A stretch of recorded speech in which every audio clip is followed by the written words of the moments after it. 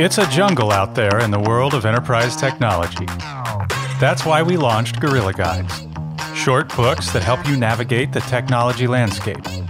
Now we're diving even deeper in our new podcast series, Inside the Guide, where you'll get to hear directly from leaders creating the future of tech. I'm James Green, partner at Actual Tech Media, and I'll be your host. Welcome to the show. Now let's go inside the guide.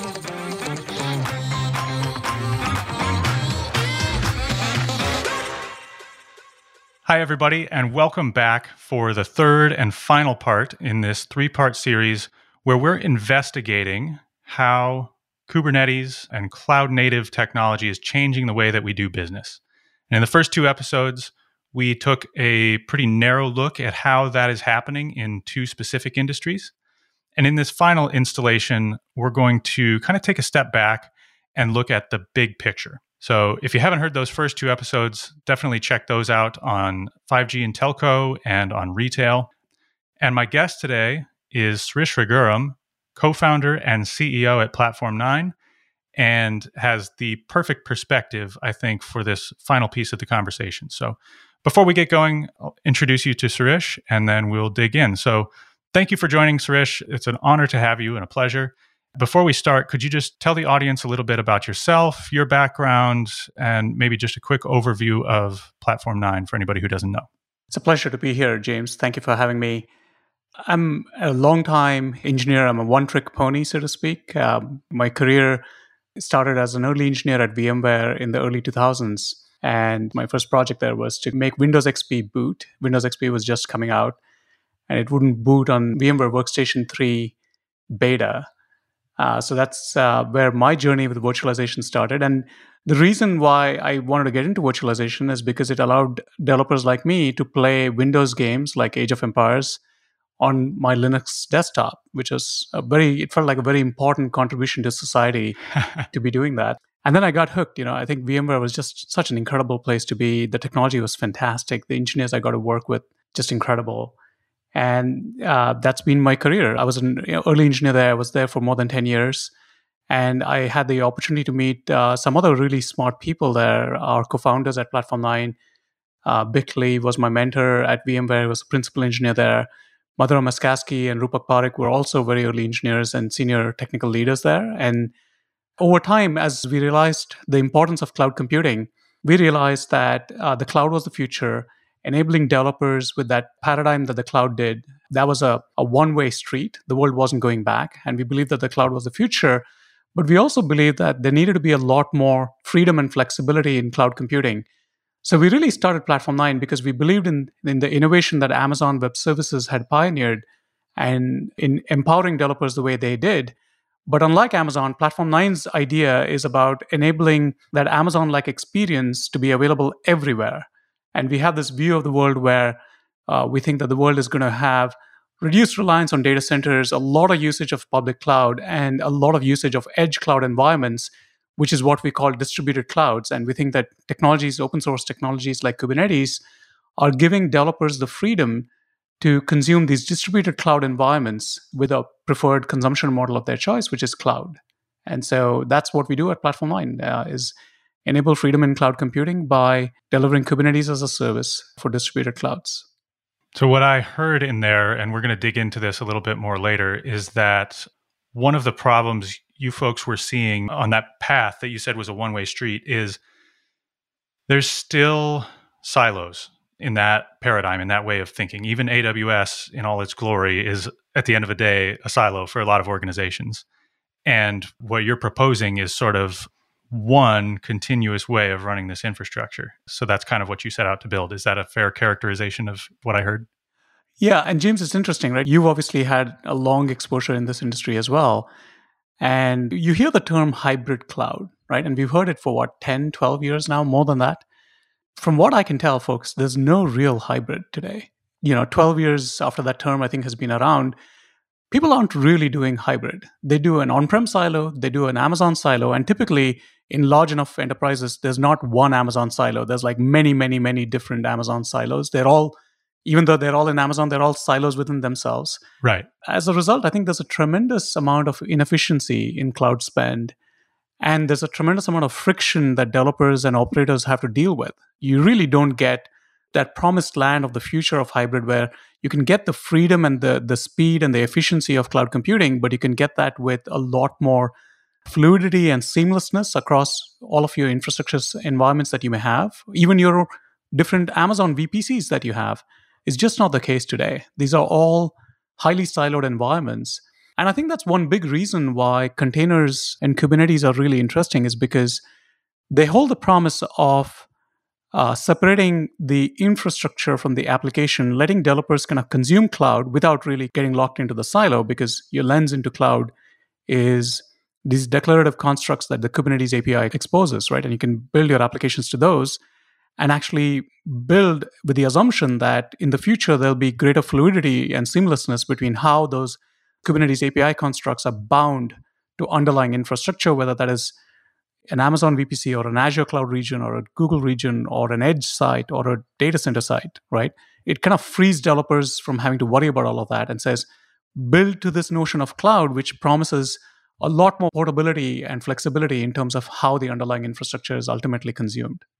I love that. And it is refreshing to me to take that honest look at it. And if you're listening, I would suggest that you consider that. For a lot of organizations, they say we're doing this hybrid cloud thing or this multi-cloud thing. And for a lot of organizations, I think that is a theoretical idea that they like a lot. But at the end of the day, it's just a collection of silos. But let's move on. Let's talk a little bit about how we can sort of take some ground there. Suresh, your position at the company as CEO and co-founder puts you in a spot where you spend a lot of time customer facing, speaking with prospects and with Platform 9 customers. And so you have a lot of exposure to what's going on out there in the real world. So by way of getting going, I'd love to hear about your opinion of the state of applications in the enterprise. How are they building them? How are they running infrastructure? And of course, you folks have a particular paradigm on how this should be handled, but I guess I'd love to hear about both. What is the reality for a lot of people right now? And then we'll explore where you're proposing they could go. Yeah, so it's a really interesting discussion, James. I think there was a recent article that came out earlier this month where Deepak Singh, one of the execs at Amazon Web Services, talked about how most people who are starting on AWS today are actually starting with EKS, which is Amazon's Elastic Kubernetes Service. And he said that part of the value proposition for EKS is that it makes it easy. People don't have to deal with DIY Kubernetes, and there is not a lot of value in running their own Kubernetes stacks. But what's interesting to me is that developers who are starting on Amazon today are choosing to do so with Kubernetes on Amazon. I mean, there's so many other rich services on Amazon. There's EC2, obviously. There's Lambda. There's ECS, and there's Fargate. But developers are choosing to start with EKS. And what that tells me is that developers are really looking to build, it's what we said a little earlier, right? Just as Amazon, I think, abstracted traditional infrastructure approaches and gave developers a way to build modern applications without having to, consume IT the old-fashioned way with true infrastructure as a service.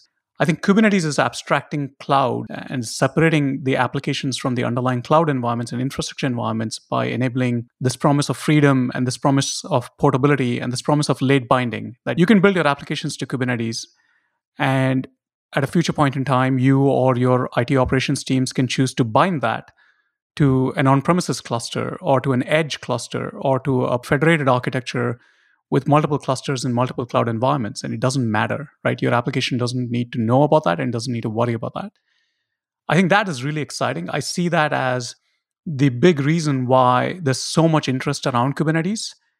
Having said that, I think there's a lot of complexity because, at VMware, the growth in VMware was really rapid and easy because you could get started with the applications that you had today. In fact, one of the early projects that Bick and I worked on at VMware was VMware's P2V product, physical to virtual product.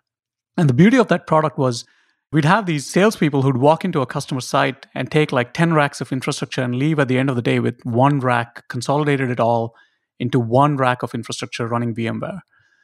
And the space and power coolings and the infrastructure savings was massive.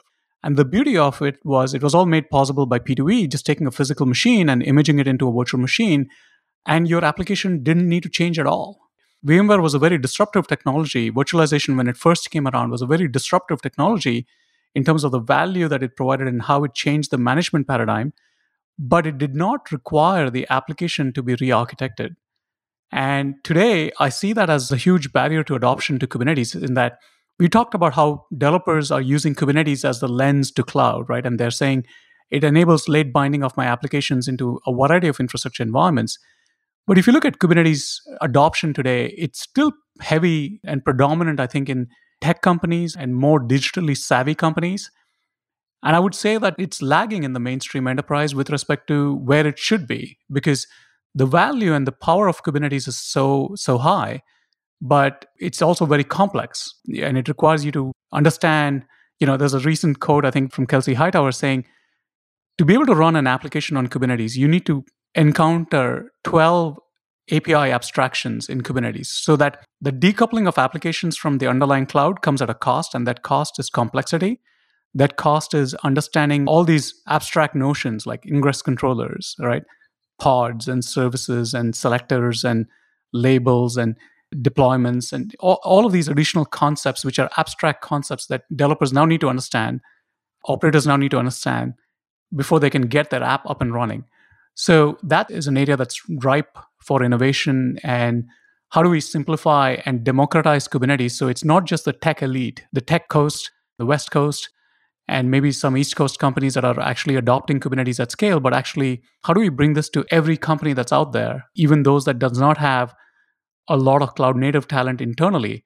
That's something that Platform 9 is working very hard on, and I'm very excited about that. But having said that, there's just so much adoption of Kubernetes in distributed cloud environments across major industry verticals. Like if you look at the whole telco industry, there's a massive shift happening there towards containers, Kubernetes, distributed cloud environments. If you look at the retail industry, I think there's a really large shift happening there as well, which is very exciting. And then obviously, if you go back into more tech-driven companies like media and CDN technology or SaaS, large distributed SaaS companies, so large SaaS companies that sell to the Global 2000, the Fortune 500, there's a lot of adoption of this distributed SaaS architecture there that are all adopting distributed clouds. Well, as an Iowan, I can say I really appreciate you trying to bring Kubernetes to the rest of us who are not the tech elite. So could there ever be a thing that is like the P2V for Kubernetes? We've talked about that so many times within the company. I think it's a really good question. I mean, you could just print money if you could build that. Yeah. Well, that would help. As a startup, we're always looking for ways to print money. But having said that, why I'm most excited about that is because I think this is a really, really powerful technology and there's a massive amount of interest, right? It's hard to have a conversation these days with anyone in the infrastructure space and the Kubernetes word doesn't come up. It's everywhere, right? In terms of interest. But there are these barriers to adoption that we talked about. Like to get an app up and running, you need to encounter these roughly 12 abstractions. That's a lot of learning. And it's not just about talent, right? Like developers are busy, companies are busy trying to do everything else that they're trying to do. And taking the time to learn all of this stuff, it creates a barrier to adoption. So I think, James, that's a really, really good question. And my answer is a yes and no. Okay. Let me talk about the no first. I don't think there'll be a P2V for Kubernetes and containers the way there was for VMware because, Bick and I were the people who built P2V in its earliest days at VMware. I can tell you that it won't be the same way. There's companies that have tried, like Azure has tried these build packs, which was interesting. Google has this Anthos Migrate. I think the problem with those is that it is extremely limiting and it's a very fragile approach, right? A technology that works 60% of the time or 70% of the time, I think is useless. James, if you're a CTO of a company and I come to you and say, hey, I have this idea for you, it'll work 60% of the time. You'll just say, get off, don't stop wasting my time, right? I can't afford that. I'll reject that idea 100% of the time. That's right. Exactly right. I think those are good, right? I mean, people are trying, right, to find ways to make it easier, but it needs to just work all of the time. I think an approach that we tried 2 years ago was actually serverless functions, so functions as a service. And what we found is that it gives you dramatically instant time to value. You can be up and running a Hello World application in your favorite programming language and be up and running in like 5 minutes with Kubernetes. Problem is, taking all of your existing applications and taking all the functions that are in those applications and porting it over to a functions as a service framework is even worse than trying to take your applications and port them into containers with Kubernetes. So I think, no, it won't look like the traditional way we did P2V for VMware all those years ago. But I do think the answer is yes, there is going to be a way. I don't have the answer for you exactly what that's going to look like, James, but this is something that Platform 9 is working on as well. And I think we will get there. We will find a way by which you'll be able to take most existing applications in the enterprise and port it over to Kubernetes a lot easier than you are able to today. And that's worth pursuing because it would democratize this new powerful cloud abstraction that has so much value, but it would make it so much easier for people to adopt. And I think there's a lot of pent up demand for something like that. It just needs to be something that works all of the time. It can't be something that works 70% of the time. Right. Agreed. Well, I'll check back with you in a couple of years on that. Less than that, James. Okay. All right. You've been talking about people getting started in AWS and people getting started in Azure. There are certainly still companies out there, and I would suspect that actually the bigger they are, the more likely they are to try this, who try to build their own cloud and roll a Kubernetes infrastructure from scratch. When you see people attempt that, what does it look like? How long does it take them? How does it go? It's very interesting when you see that happen. In many ways, that reflects, I think, the nascency of the Kubernetes market and the adoption of Kubernetes technology. Because if you talk to a company, they could be in an insurance business, they could be in the retail business, they could be in the financial services business, they could be a software company building, desktop publishing products or building like office software or meeting software. Whatever it is that they do, that's really their core competency, right? And using Kubernetes, using cloud technologies so they're able to better deliver those core competencies, absolutely no-brainer, right? Everybody should be doing that. But actually deploying and operating their own Kubernetes stack, which is, I think, especially in the software industry, I see a lot of people try to do that. It starts out because they start playing with the technology, right? If you think about the user's journey with containers and Kubernetes, they start out saying, hey, let me package an application with a container. Let me deploy a sample application. Let me take a small application that I could be building, a new application or an existing application, put it into a container. Then you run into this need for orchestration, right? The need to manage multiple containers and multiple machines and figure out a way for multiple developers to collaborate in a real, more complex application across all of these variables. That's the need for orchestration. Today, nobody questions the need for Kubernetes anymore. They all go look at Kubernetes. They deploy a Kubernetes stack. They'll either start on an Amazon or EKS or a GKE, or they will download an open source installer. There's a dime a dozen, right, of those. And then when you install that, they get up and running. And soon, instead of focusing on delivering your application on top of Kubernetes, a lot of these efforts get caught in the mud, like a little bit, spinning the wheels, actually trying to operationalize those Kubernetes environments. I'll give you an example of just recent conversation around this, which was yesterday morning for me. And this is a team, it's a technology company, services many large, very well-known logo, very well-known name, trying to move to SaaS from software. They have large companies, so they have mix of everything, right? They have all kinds of product lines and businesses. They want to move to subscription services. They want to move to SaaS. They sell to the who's who, the Fortune 500s, the Global 2000s. So it has to run in different cloud environments. It has to run in their customer environments as well. And about a year ago, they got started with an open source installable Kubernetes version. I met with them last year and they reached out back to us again this year and we had this conversation again. And how many sites do they have up and running? None, zero. How many production instances do they have up and running? Zero. I mean, that is just unbelievable to me that a tech company with a lot of talent can spend a year and not actually get something out in production. And the reason for that is because they're kind of trying to reinvent cloud. If you're trying to operationalize a Kubernetes platform across multiple environments, you have to realize what you're trying to do. You have to step back and understand you're trying to build a Kubernetes-based alternative to Amazon Web Services. And that obviously that's what Platform 9 does. So this is very self-serving for me to say that. But the question that I have to ask is that your core competency?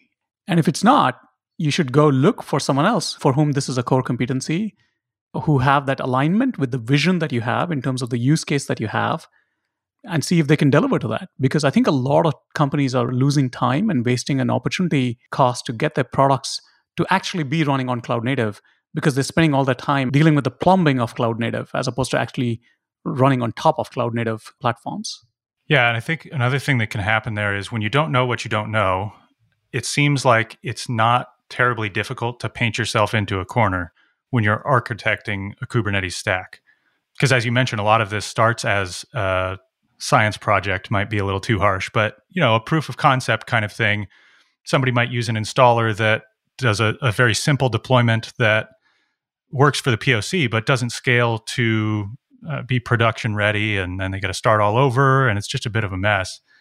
And, I don't have any investment in saying this. I don't see why start over when somebody else has done that for you. It seems like just a good way to wind up banging your head against your desk. So you've mentioned a couple times a term, distributed cloud, and I know that means something special to you. I'd like to hear about what is this notion of distributed cloud, and what does that mean to the customers you're speaking with? Yeah, it is a term that's very near and dear to my heart because the founding idea of Platform 9 was that there should be freedom in cloud computing. And what we mean by that is that you should be able to consume cloud on your terms. You as a end user organization, whether you're a tech company, you're a financial services company, you're a manufacturing company, it doesn't matter. You should be able to consume cloud on your terms, right? Cloud should be available for you where you want it to be available. And it should expose the experience that you want, your developers want, to be able to build and run applications as easily and as quickly as possible. It should work for your InfoSec teams, and it should work for your IT operations teams. And if you look at the public cloud model, they've obviously pioneered this new operating paradigm for how you operate cloud services, right? That, to me, is the big innovation behind Amazon Web Services, is not the individual services. Because if you look at EKS is basically Kubernetes delivered as a service. Every Amazon service looks like that, right? EMR is Hadoop as a service, and they have a version of Elasticsearch, which is Elasticsearch as a service, and so forth.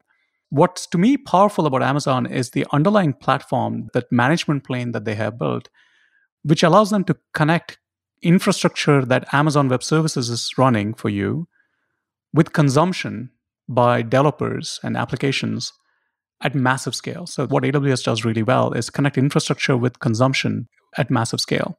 And the insight that we had behind Platform 9 is that there are many, many companies, like if you look at the telco industry, you look at the retail industry, you look at even SaaS companies today, like that sell to large enterprises, they're having to adopt a more distributed architecture.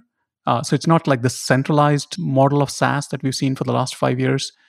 I think it's a more distributed, tiered SaaS, whether it's operated as a service, it's billed as a service, it's paid as a service, but it can run sometimes in a certain region, in a certain geography, in a certain environment that the customer wants it to run on.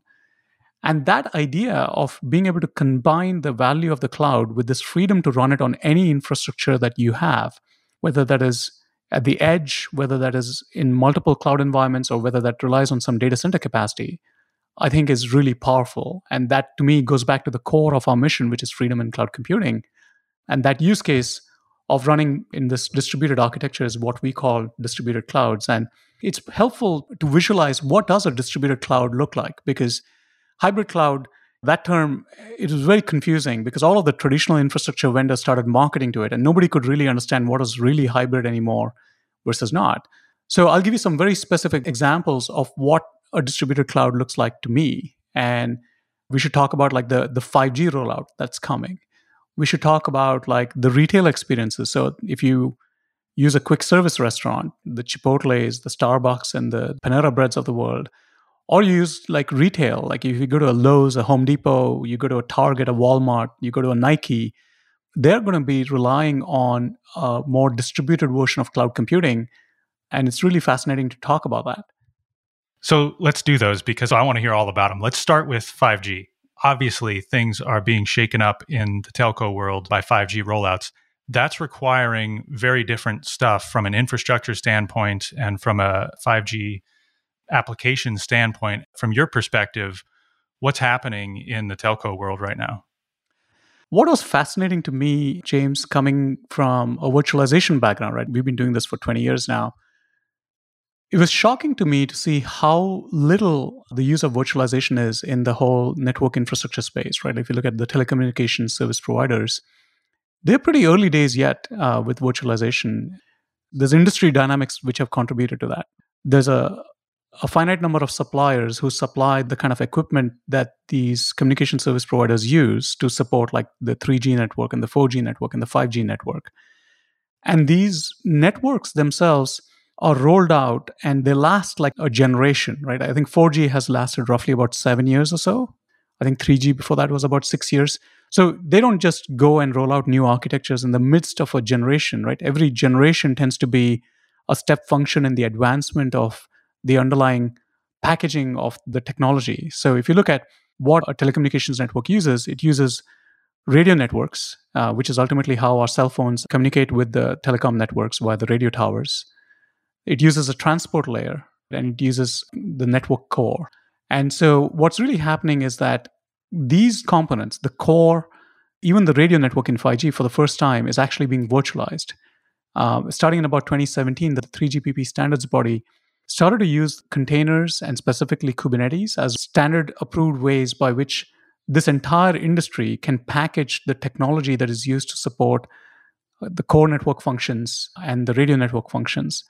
And what that means is that as these network providers are getting up to roll out like 5G networks this year, next year, and the year after, they're all going to be using Kubernetes for the first time. And in many cases, that's actually going to be the first time that that function has been virtualized. For example, the radio network. In the 4G world, there was very little, almost no virtualization of the radio network out there. And because this virtualization is happening now in 2021, and it's all happening on containers and Kubernetes, and because it's happening in the telecommunications network, it means that it's happening in a distributed fashion. So there's these regional data centers that exist in major metropolitan markets in the country and internationally. And then the radio networks are further dispersed from there. So this is not at all a centralized cloud data center model. It is actually a regional and a distributed cloud architecture with Kubernetes as the cloud platform running on infrastructure that are distributed across tens and maybe hundreds of sites. And that's a very specific major market that's using distributed clouds at scale. I think within 3 to 4 years from now, there'll be millions of servers that are running Kubernetes for distributed clouds to support the 5G network. And that to me is incredibly exciting.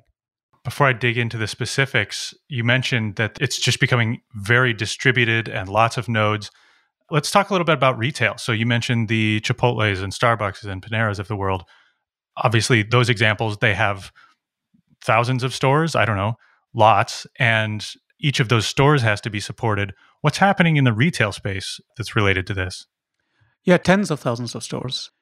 And what's interesting is that one of our retail customers, without naming them, in March of last year, the pandemic hit, and there used to be a company that used to do 95% of their business in store, and maybe 5% of their orders were being placed online as of the start of March 2020. And within 3 days, their government issued a lockdown. It's a European customer.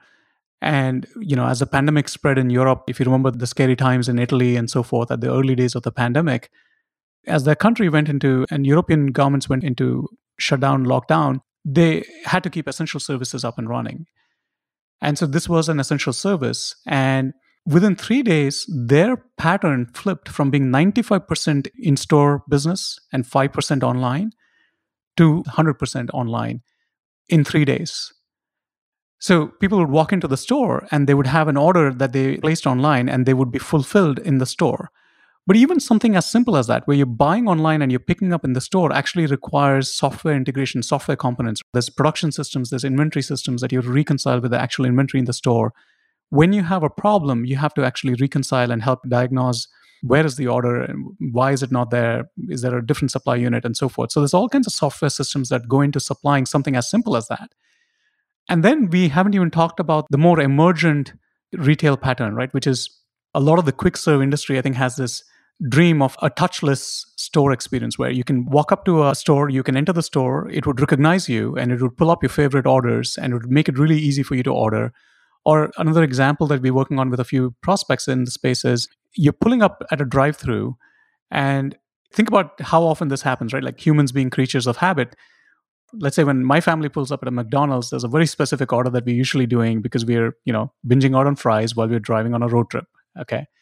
And so you could recognize our car's license plate and you could probably make it easier for us to order as opposed to the whole menu that you tend to have.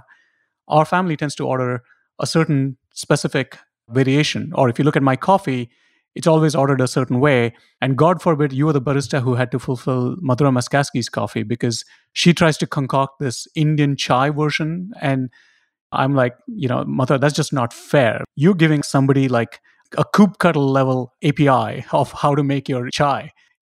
So imagine that as a customer shows up in person or at a drive-through, you can recognize them and help make the ordering experience so much more seamless, so much easier for the server to fill, so much easier for the customer to order. And imagine not having to pay. Imagine that you just drive off with your drink because they looked up your account, they looked up your credit card information, they have it on file. Doing all of that requires the use of software that can process a visual of a person or a license plate and can recognize that, can map that to an account. So that has to now work with a backend system to look up your account information, look up your preferences, look up your payment information, and make that seamless. This requires cloud infrastructure, but it can't just be cloud infrastructure that's running in the cloud because you're pulling up at a drive-through at a Starbucks or a McDonald's, and you have maybe a minute, maybe 20 seconds sometimes to go from there till the pickup kiosk. You have to compute that pretty quickly. You can't afford to take the round trip, think about the latency, think about the delays, and think about the expense of computing it in the central place as opposed to doing it in a more federated, distributed architecture. So I think that we're actually seeing a renaissance in retail because the retail industry has obviously had its difficulties with COVID. But on the other hand, they've kept us all going. We as consumers, we can buy our coffee, we can buy our groceries, we can buy our essential supplies and live life as if nothing really changed because of what the retail industry has done. And they're increasingly driving software products to help improve the customer experience, make it more seamless, make it more touchless, and to do so across tens of thousands of stores nationally and certainly internationally. You're going to essentially see tens of thousands of clusters of compute. And again, being 2021, these are all going to be Kubernetes-based clusters. You're not going to run this with VMware. VMware was never designed for that. It was designed for a data center. And the cloud is a central entity, right? Like even though they have tens of sites, it doesn't work at tens of thousands of store scale. So Kubernetes is a cloud technology that you can actually use to bring this distributed cloud architecture to actually serve customers in the retail industry more easily, more seamlessly, more quickly, and help improve the customer experience. That's all incredible. And it amazes me that we're able to do that. As a former practitioner, the thing that terrifies me about that in both the telco use case and now you're describing this sort of revolution in retail, and I would say Kubernetes at the edge, what terrifies me is the ongoing management and maintenance of those systems, because you said there's going to be thousands or tens of thousands of nodes and thousands of clusters. Man, that sounds intimidating. So what does that look like when we get to that kind of scale? What are you seeing happen there in terms of challenges? And then I think that'll be a nice segue into talking a little bit about what you're doing at Platform 9. You said it really well, James. Like, look, you can muscle your way and you can kind of script your way using open source tools to run 1, 2, 3, 10 sites. So if all you were trying to do was stand up like a Kubernetes cluster and do some small application prototyping, or in a data center in a cloud, you can do it, right? But if you had to support thousands of sites, hundreds of sites running mission critical software, like if the Kubernetes cluster misbehaves, essentially customers won't be able to make calls. And telephony today is an essential service, right? I mean, there's 911 calls that we all, I think, make through our cell phones. Nobody uses landlines anymore. So this is mission critical stuff, right? So your Kubernetes cluster downtime is going to have a significant impact on some committed SLOs to end customers. It's just not going to be acceptable. Or imagine driving up to your favorite quick serve restaurant and saying, oh, we aren't able to take your order because our point of sale system is down because the Kubernetes cluster's etcd failed over. That's just not going to work, right? So you need the cloud SLA. In the early days of Amazon, people used to kind of poo-poo Amazon's SLA, but we always believed that Amazon was actually doing a really good job delivering a great SLA for their service. That kind of SLA, where the cloud is something that you can take for granted. It's like electricity, right? You can take it for granted and it's always available. It's always on. That is the SLA that needs to be available, but at thousands of stores. If you're the CIO of a retailer, you're not going to invest in that digital transformation initiative if you don't believe that you can do that on a robust cloud platform across your distributed environment, right? So it's table stakes. Distributed clouds, There's massive demand because of these industry dynamics between retail, telco, and others. But in order for that demand to be realized and successfully met, you have to get carrier grade distributed cloud infrastructure, right? You have to have a Kubernetes dial tone that never goes off. And that's essentially what Platform 9 does, right? Our superpower has been we've had this contractual SLA that's actually an industry first. And even today, it's the best in the industry where we commit to our customers the SLA for the availability of the Kubernetes solution that's being delivered by Platform 9, because we deliver Kubernetes as a service and not people managed service, but really operated by SaaS, the way Amazon operates their services. Unlike Amazon, we make that available for you to use with your choice of infrastructure, wherever that may be, at the edge or in cloud environments or in the data center.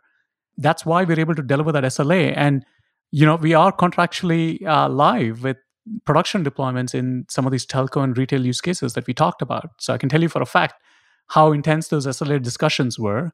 And it's really our value, the fact that we can give you that dial tone for you to be able to innovate with confidence on top of cloud technologies like Kubernetes. So first, I want to talk a little bit more about that Kubernetes as a service offering. I want to understand the architecture and how it's used, the customer's experience and that sort of thing. And then before we go, I'd like to hear a little bit about your thoughts on where we're headed. What's next? What does the future look like? So let's start with the product itself. Platform 9 Managed Kubernetes from a end user's standpoint. What does that look like? So Platform 9's Managed Kubernetes looks a lot like an EKS or a GKE, but with a lot more freedom and flexibility. So what that means is, if you go to our website and you were to try out Platform 9's product, it's completely self-serve. You can just sign up and try it by yourself. You don't need to talk to anybody. When you sign up, what's happening behind the scenes is that a dedicated management plane is being spun up for you. Our customers all get their own dedicated management planes that actually runs on our own Kubernetes architecture internally. So it's Kubernetes all the way down, James. And so in our Kubernetes architecture internally, there is a namespace which is sprung up, which has a management plane that is provisioned just in time for a user who signed up and said, hey, I want some managed Kubernetes from Platform 9. That management plane is dedicated to that customer, so they can isolate it from the rest of the network. They can bind it to their own identity provider. They can bind it to their own policies and so forth. And that management plane serves as a central operations dashboard from which they can operate their distributed cloud environments, be that in their data center, be that in their VMware environment or on bare metal environments, be that in the edge, like in retail stores or in telco sites or in CDN sites, or in the cloud environments. They can bring their own VPCs under management. They can bring their Amazon VPC, their Azure cloud regions, their Google cloud regions under management. We're agnostic to where the infrastructure is. We're in the business of helping our customers get that dial tone for Kubernetes on top of whatever infrastructure they want to use and giving them that carrier grade SLA so they can innovate on top of Kubernetes. So that's the product that's centrally operated and managed, makes it really instant to get up and running. You can pair it with your infrastructure within minutes, wherever that may be. And everything from bare metal to VMware to cloud regions, we work with all of it, right? So that's the product. And look, in terms of the future, I think for the last 10 years, it's been about the adoption and acceptance of cloud as the de facto developer experience and IT management paradigm. I think that the next 10 years are going to be about the proliferation of cloud, right? So now developers go cloud first, right? Every developer does that. It's rare to find developers who don't think in cloud terms today. I think the next 10 years are going to be about proliferation of that cloud from being limited to the central large sites that you have today to actually go wherever the users needs them to go. So to all these new use cases, such as the retail use cases we talked about, like the 5G use cases that we talked about. And the 5G use case in particular is very exciting because once the networks themselves are running on containers and Kubernetes to support the network, you can imagine that those endpoints, those regional data centers and those radio towers themselves can also become more intelligent because they're running Kubernetes. That means that in theory, you should be able to run application software there as well.